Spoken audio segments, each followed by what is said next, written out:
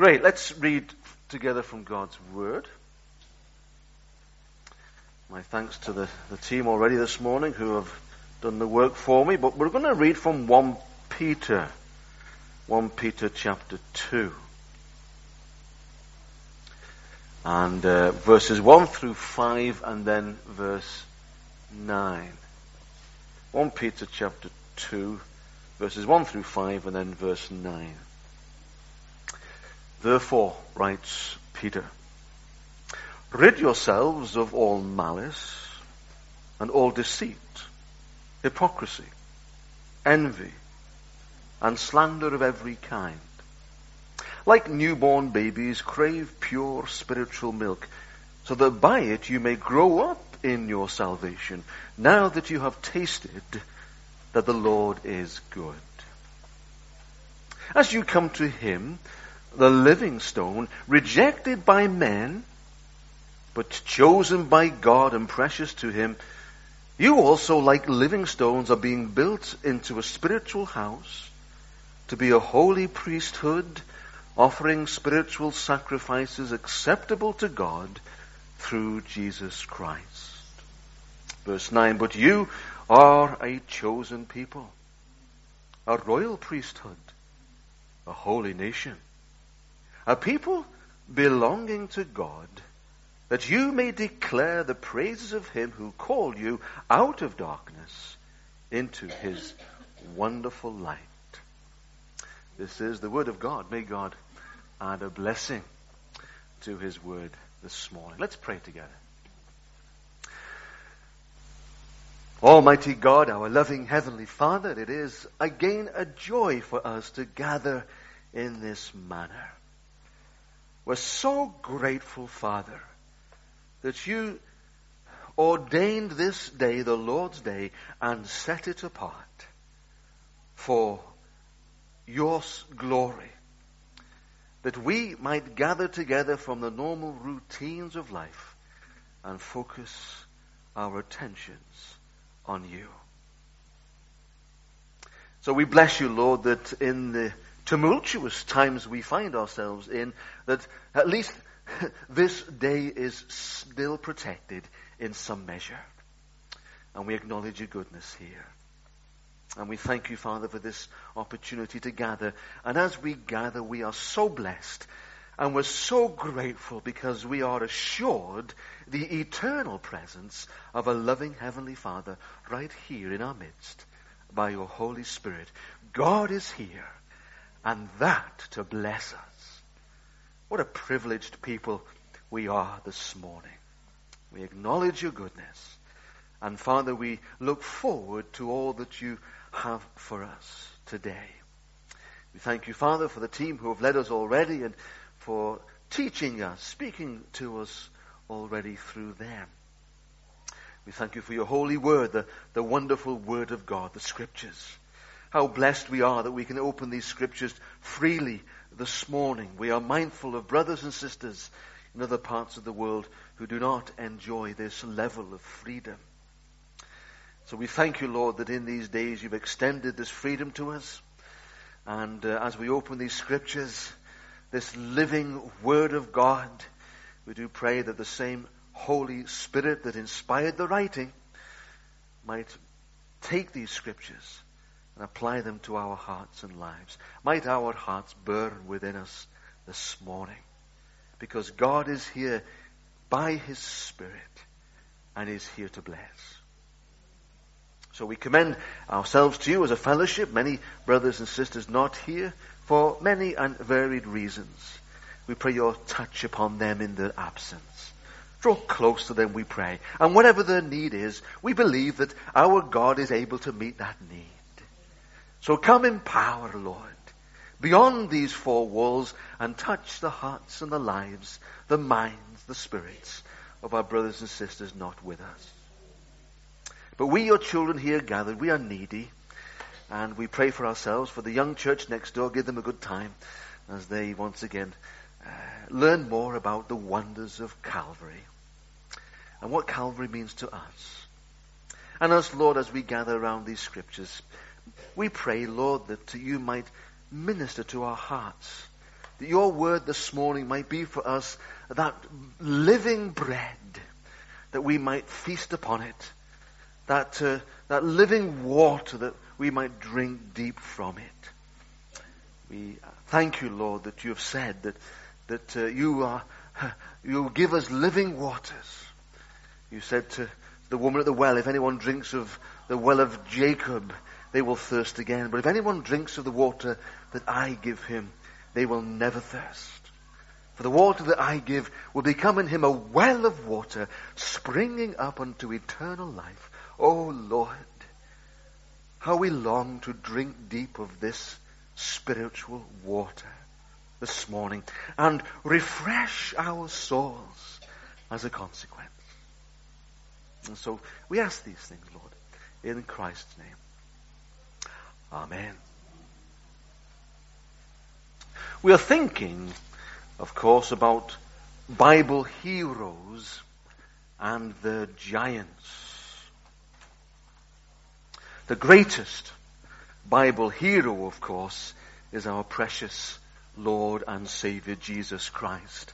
And friends, I use this expression of Jesus with the utmost respect and in the very best of spirits. Jesus' significant giant, of course, was the cross. The Apostle Paul reflected of Jesus, saying, Jesus, who being in very nature God, did not consider equality with God something to be grasped, but made himself nothing, taking the very nature of a servant, being made in human likeness, and being found in the appearance as a man, he humbled himself and became obedient to death, even death on the cross. Even death on the cross. The cross was Jesus' ultimate heroic act, so to speak. This, friends, is the ultimate sacrifice. There is no greater love than this.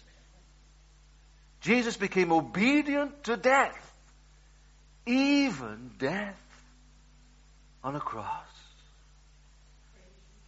Christians, you and I, of course, in Christ, we are the beneficiaries of the cross. Consequently, as Christ gave himself, his life for us, so we are called to give our lives for him. Jesus said in Matthew 16:24, if anyone would come after me, she must deny themselves and take up their cross and follow me. A natural thing for one who is, of course, a beneficiary of the cross. To give our lives for the one who gave his life for us. The Christian is called to a life of sacrifice. The Apostle Paul reflected in Philippians 1:29, for it has been granted, listen, it has been granted to you on behalf of Christ, not only to believe on him, but also to suffer for him. Paul is communicating here an extraordinary privilege. It is granted us not only to believe on him, wonderful though that is, but also to suffer for him. Friends, naturally, we give our lives to the one who gave his life for us. In Hebrews chapter 4 and verse 14, we read of Jesus, our great high priest, who offered himself as the ultimate sacrifice for sin. And in so doing, he has made us into a royal priesthood. How wonderful. Old Testament language, I grant you, but this priesthood motif runs throughout Old and New Testaments, does it not?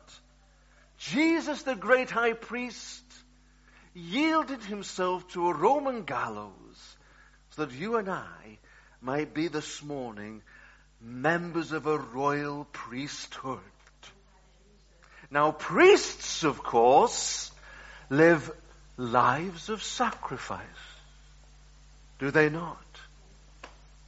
Peter observes in our scripture reading of 1 Peter 2, in verse 5, you are being built into a spiritual house to be a holy priesthood, offering spiritual sacrifices acceptable to God through Jesus Christ.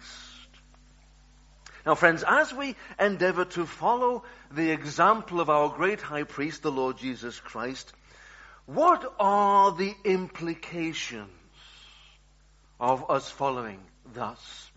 What are the spiritual sacrifices of which Peter writes?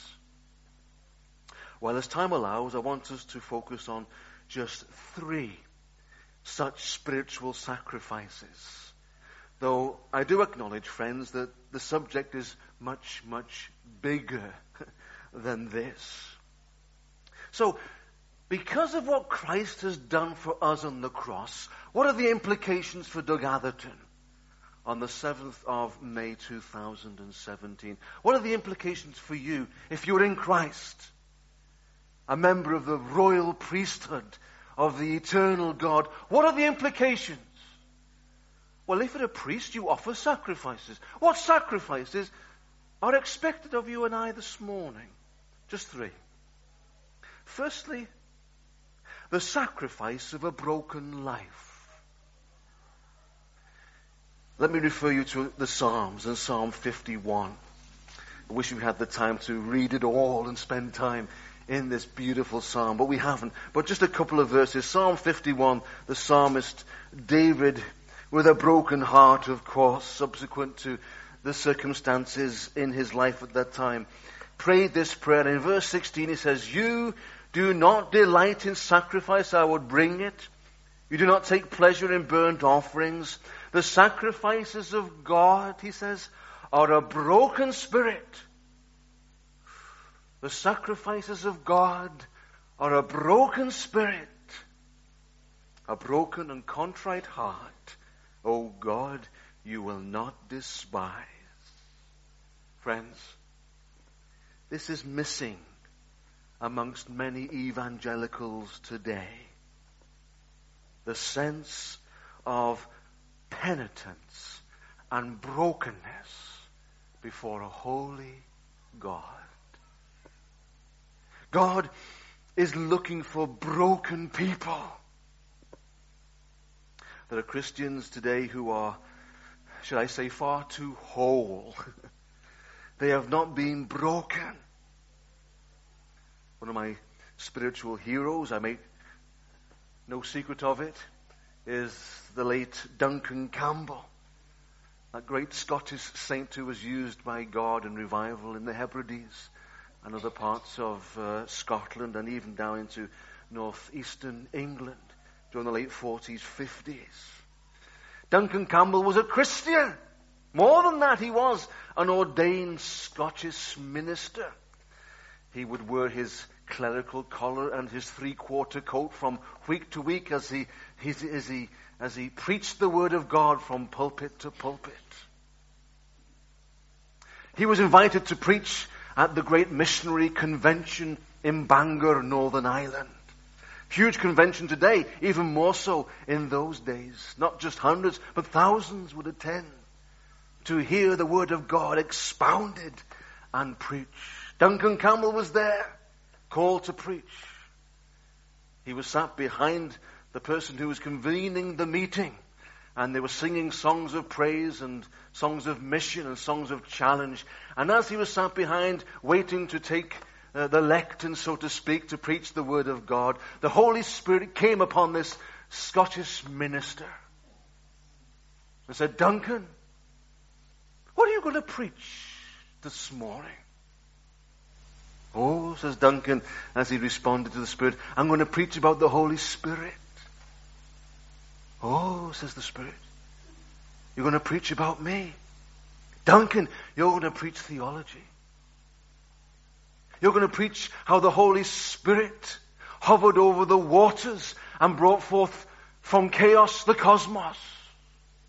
You're going to preach about how the Holy Spirit brooded over the matrix of the Virgin Mary and brought forth God incarnate, the Lord Jesus Christ. You're going to preach about how the Holy Spirit came as a wind and as a fire at Pentecost and breathed life into the Christian church, the birth of the Christian church. Duncan, you're going to preach theology.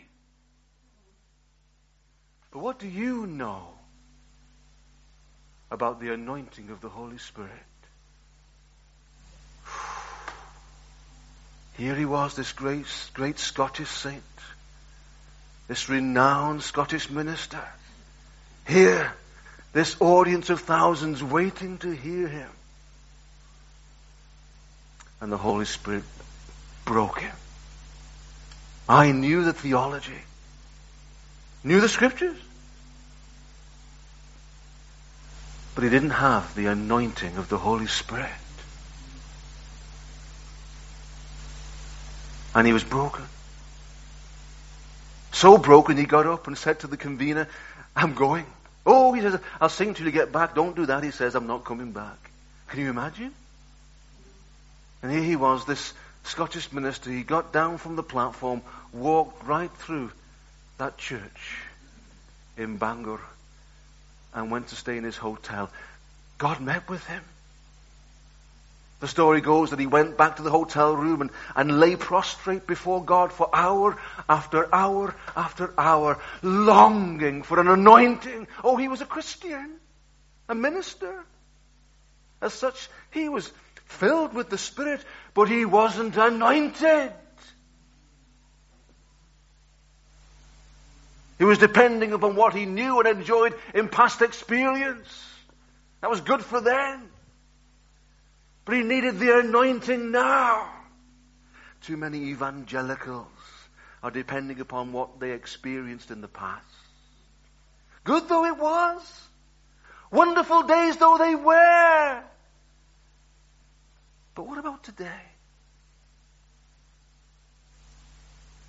If you're a member of the royal priesthood of the Almighty God, God is looking for you to offer your sacrifice. Today, a sacrifice of a broken life. Duncan Campbell later gave testimony that the following morning, all night he lay prostrate before God. The following morning, his daughter came into the hotel room. Daddy, she says, what's the matter? What's the matter? He couldn't answer. He was overcome. Overcome. How could he? How could he be a minister, a preacher, without the anointing? Anyway, his daughter went away and came back a number of hours later and said, oh, Daddy, what's the matter? She feared for his sanity. And this daughter, she was a brilliant scholar in the University of Edinburgh. She put her hands on her daddy and prayed for her daddy. Oh, God, touch Daddy. And Duncan Campbell says, at that moment, I don't know whether I was in the body or I was out of the body, but I had an experience of God. And you know what he saw? He had a vision. And it was a vision of hell. Ooh. God met with him. And it revolutionized his life. And it broke him before God and man. And he was never the same minister, the same preacher, the same Christian again. Friends, we are living, are we not, in a superficial age? Let's make no mistake about it. There's no or little depth. And this superficiality is invading the Christian church. If we are going to see revival, as I understand the scriptures, we must be a broken people. Yes, I know when we are converted, God makes us whole. But in the same breath as being made whole, he breaks us, doesn't he? He breaks us. Christ was broken on the cross for us. And he's looking for Christians who are broken. Sadly, I believe he looks down upon modern evangelicals here in the Free West, and he sees Christians who are full of themselves. Christians who are going their own ways.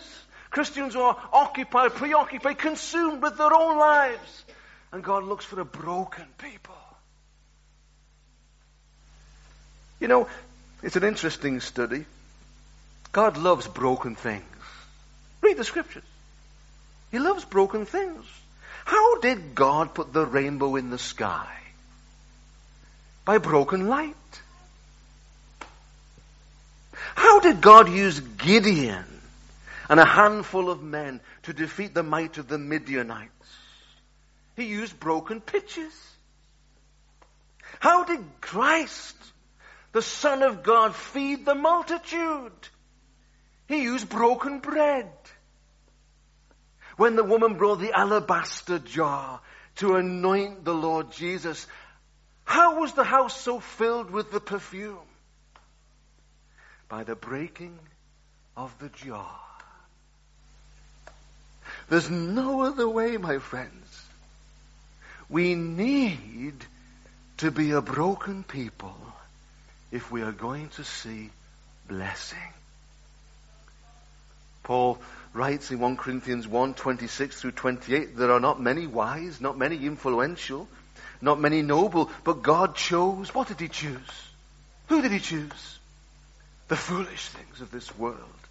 The weak, the lonely. He chooses, he's looking for, he's longing for the broken. God wants us to offer the sacrifice of brokenness. There's a lot of talk these days about faith, which is right, I'm sure, but perhaps there's too much emphasis upon faith. Saving faith, friends, only operates in the atmosphere of repentance. And when we speak about repentance, what are we speaking about? Brokenness. Brokenness. As David beat his chest and cried, "Search me, O God, and know my heart. Try me, O Lord, and know my thoughts. See if there be any wicked way in me. And lead me in the way everlasting." Brokenness. Brokenness. Oh yes, God honors faith. But salvific faith is in the atmosphere of repentance. For there is no salvation without repentance. And repentance comes with a broken spirit. A broken and contrite heart, said David, you will not despise. Much talk these days about sacrifices of praise. I love sacrifices of praise. I love corporate and private worship. But perhaps we can be guilty of getting it out of perspective. Unless our sacrifices of praise are balanced with a sacrifice of brokenness, then the danger is our praise is all froth. All froth. A broken and contrite heart, Father, you will not despise. You're a member of the royal priesthood in Christ. What a privilege. God is offering, you offer a sacrifice of brokenness. Secondly, a sacrifice of a devoted life. Sacrifice of a devoted life. Paul writes to the Ephesians. And in Ephesians chapter 5, if I can find it, in verse 2, there's an amazing scripture. Be imitators of God, he says. Be imitators of God. That's God's expectation of you and I. He's not asking for much, is he? Is he? Be imitators of God? Paul, have you lost your mind? Paul, have you gone off your trolley? Be imitators of God? As dearly loved children, he says, and live a life of love.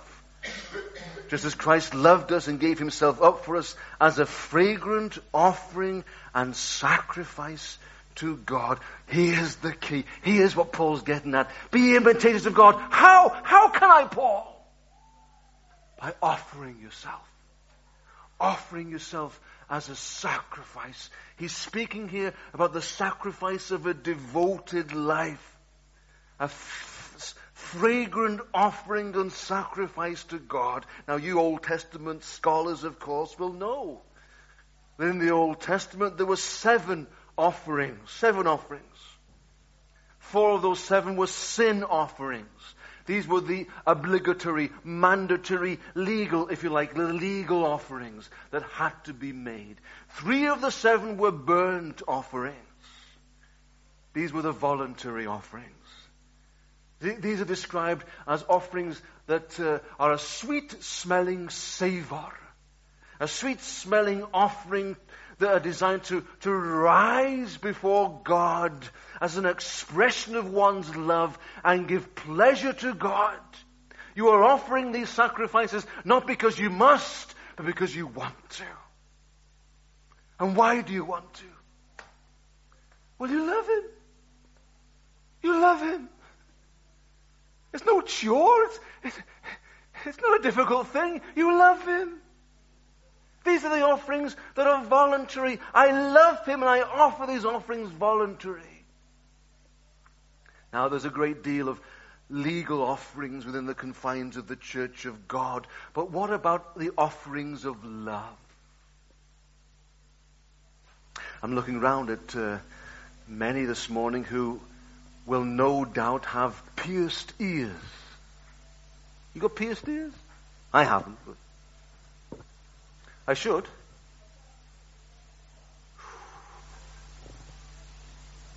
Metaphorically speaking, I should have at least one pierced ear. In the New Testament, the bondservant had a pierced ear. The bondservant had come to the end of his service with his master, usually 7 years within Judaism. And his master, as a law would dictate, was to set his servant free. You're free to go. But the bondservant, he so loved his master. He could go to his master and say, Master, I love you. Master, I love being in your service. Master, I want to remain in your service. And the master would take him and he would pierce his ear. And he'd remain a servant of the master for his entire life. A bond servant. A love servant. Voluntarily bound to his master because he loves him. I should have my ear pierced because voluntarily, out of a deep love and a heartfelt gratitude, I want to say to my Jesus, Jesus, I love you. I want to give myself to you. I don't want to belong to anybody else. I don't want to live my life my way. I don't want to please the flesh. I want to give my entire existence to you. Metaphorically, Lord, pierce my ear. The love sacrifice. It's a natural thing that comes from a devoted life. A broken heart. I love you, Lord. I lift up my voice and I worship you. My soul rejoice. Take joy, my King, in what you hear. May it be a sweet, sweet song in your ear. My friends, that's not just mere oratory. That's not mere tunefulness. That should be expressions of our heart. An offering of a devoted life. Let's not just sing about it. Let's not just talk about it. Let's hunger and thirst for it. We love Him. Of course we love Him. Why wouldn't we love Him? The one who yielded to a Roman gallows, not for His own sake, but for mine. The one who gave up His Spirit, not for His own sake, but for mine. The one who had descended into the very depths of hell, bearing my sorrow, my shame, not for His own sake, but for mine. Why wouldn't I love Him? The one who gives me meaning when I wake in the morning. The one who promises me protection when I go to bed at night. Mine. The one who guides me through life, gives me strength in the difficult times, gives me joy, gives me peace. Jesus. Why wouldn't I love him? A member of a royal priesthood. I offer my sacrifices as a priest of the Almighty. A sacrifice of a broken heart, brokenness, contriteness. Sacrifice of a devoted life. I love you, Jesus. And thirdly, the sacrifice of a disciplined life. In Romans chapter 12, we know the scripture so well, don't we? Paul writes, therefore, brethren, I urge you. Notice the language there. The English language doesn't really do the original Greek justice. It's as though he's saying, brethren, I urge you. You get the point? This is not mere oratory. This is a pastor of a church who's pleading with the congregation in such a way it's almost embarrassing. You've been there, haven't you? When someone gets up and says something and it's a bit sort of nerdy and a bit embarrassing. The Apostle Paul probably would have embarrassed himself here. That's how passionate he was. As he urged these brothers and sisters in Rome, I urge you in view of God's mercy. What do we do in view of God's mercy? How do we respond in view of God's mercy? Offer your bodies as living sacrifices, holy and pleasing to God. This is your spiritual act of worship. The AV says this is your reasonable service. Reasonable? Of course. How else would I react? How else would I react? As a beneficiary of the mercy of God. How else would I react? As a beneficiary of the cross of Christ. How else would I react? But to offer my body as a living sacrifice. Friends, we're talking here about a disciplined life. Body, soul, and mind, tripartite, a disciplined life. Present yourselves to God as living sacrifices. Now, of course, brethren, we cannot discipline ourselves into the kingdom of God. There is no working our way into the favor of the Almighty. Our very best, says Isaiah, are like filthy rags in His sight. However, as those who this morning have been cleansed in the precious blood of Christ, as those this morning who are born again wonderfully of the Spirit of God, what's the expectation? What's our reasonable service? Offer your bodies as living sacrifices.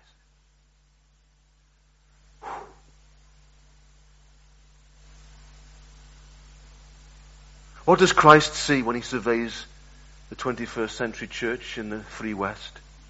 What does He see? Does He see a church offering itself as a living sacrifice?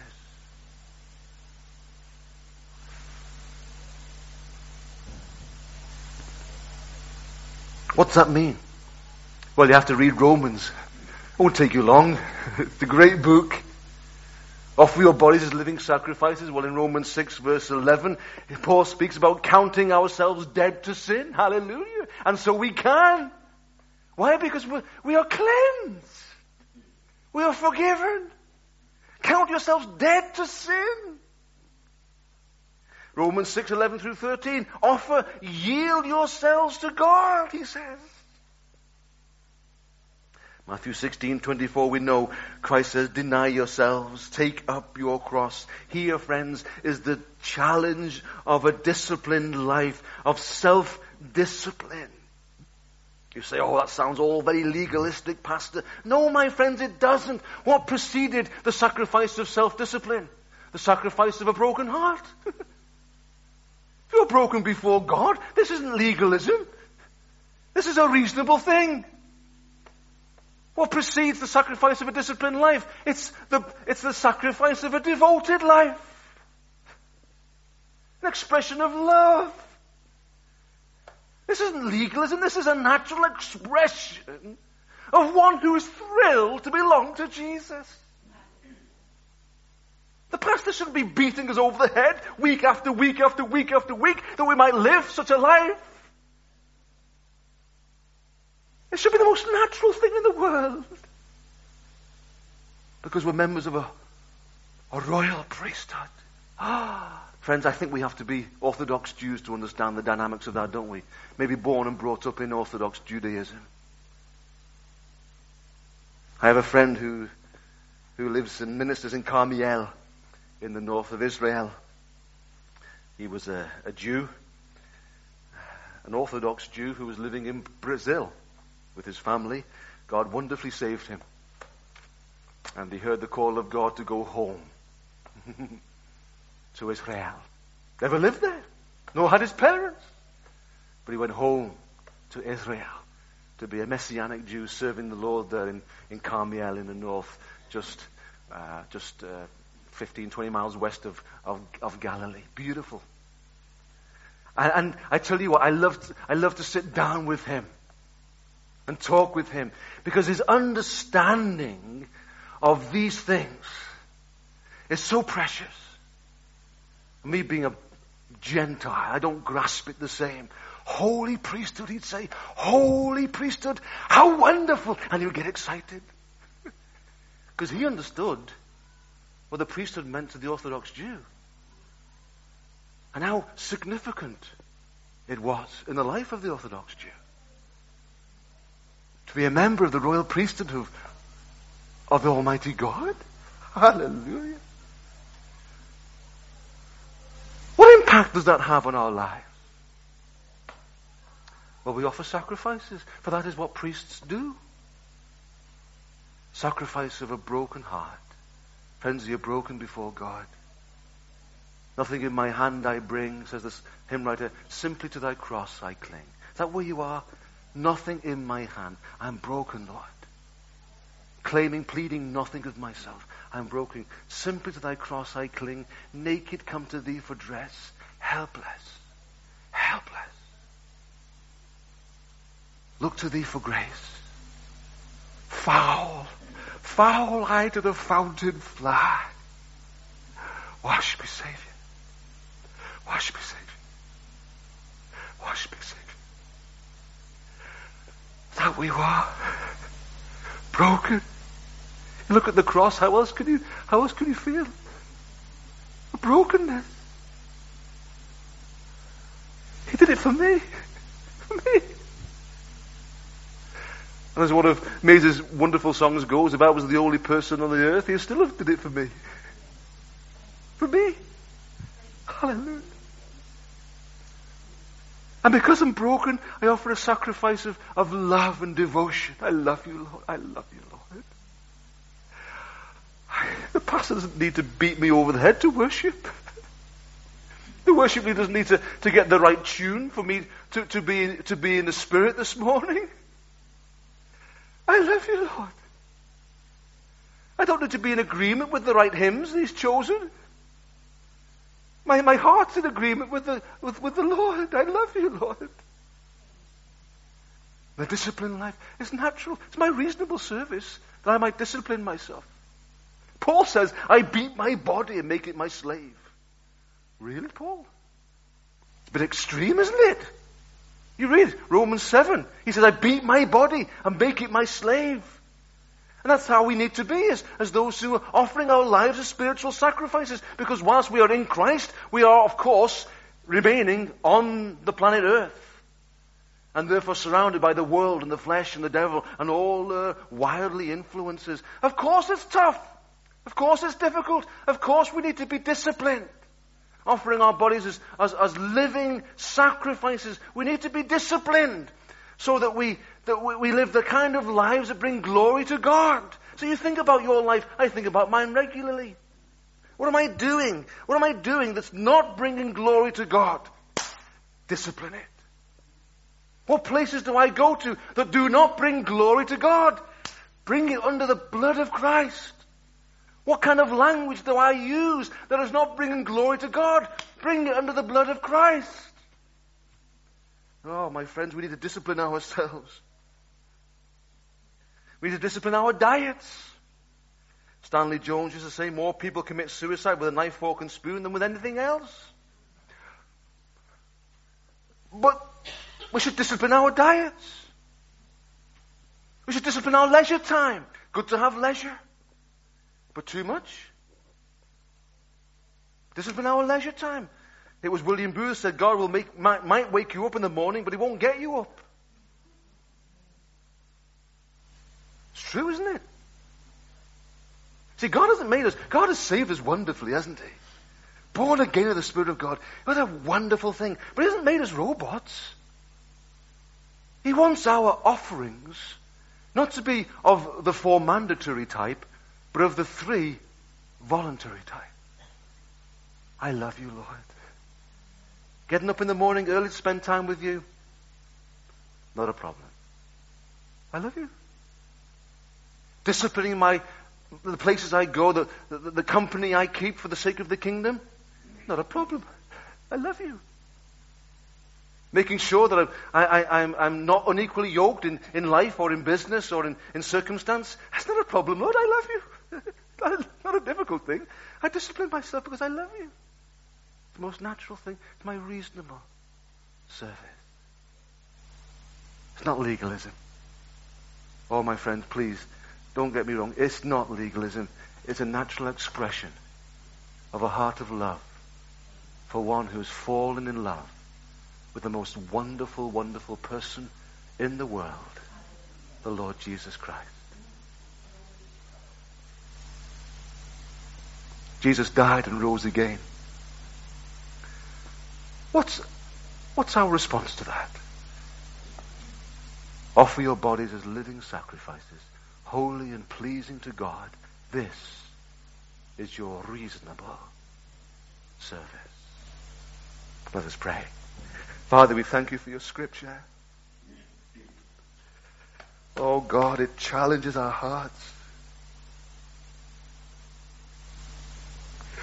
We look at the cross and we focus on Christ and we wonder, why, Lord, would you do that for me?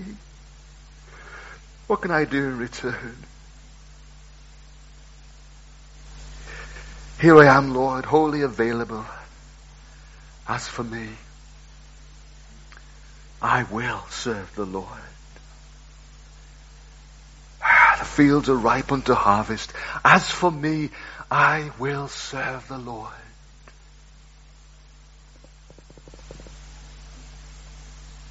Help us, Lord, to offer our reasonable service in the name of Jesus. Amen. God bless you.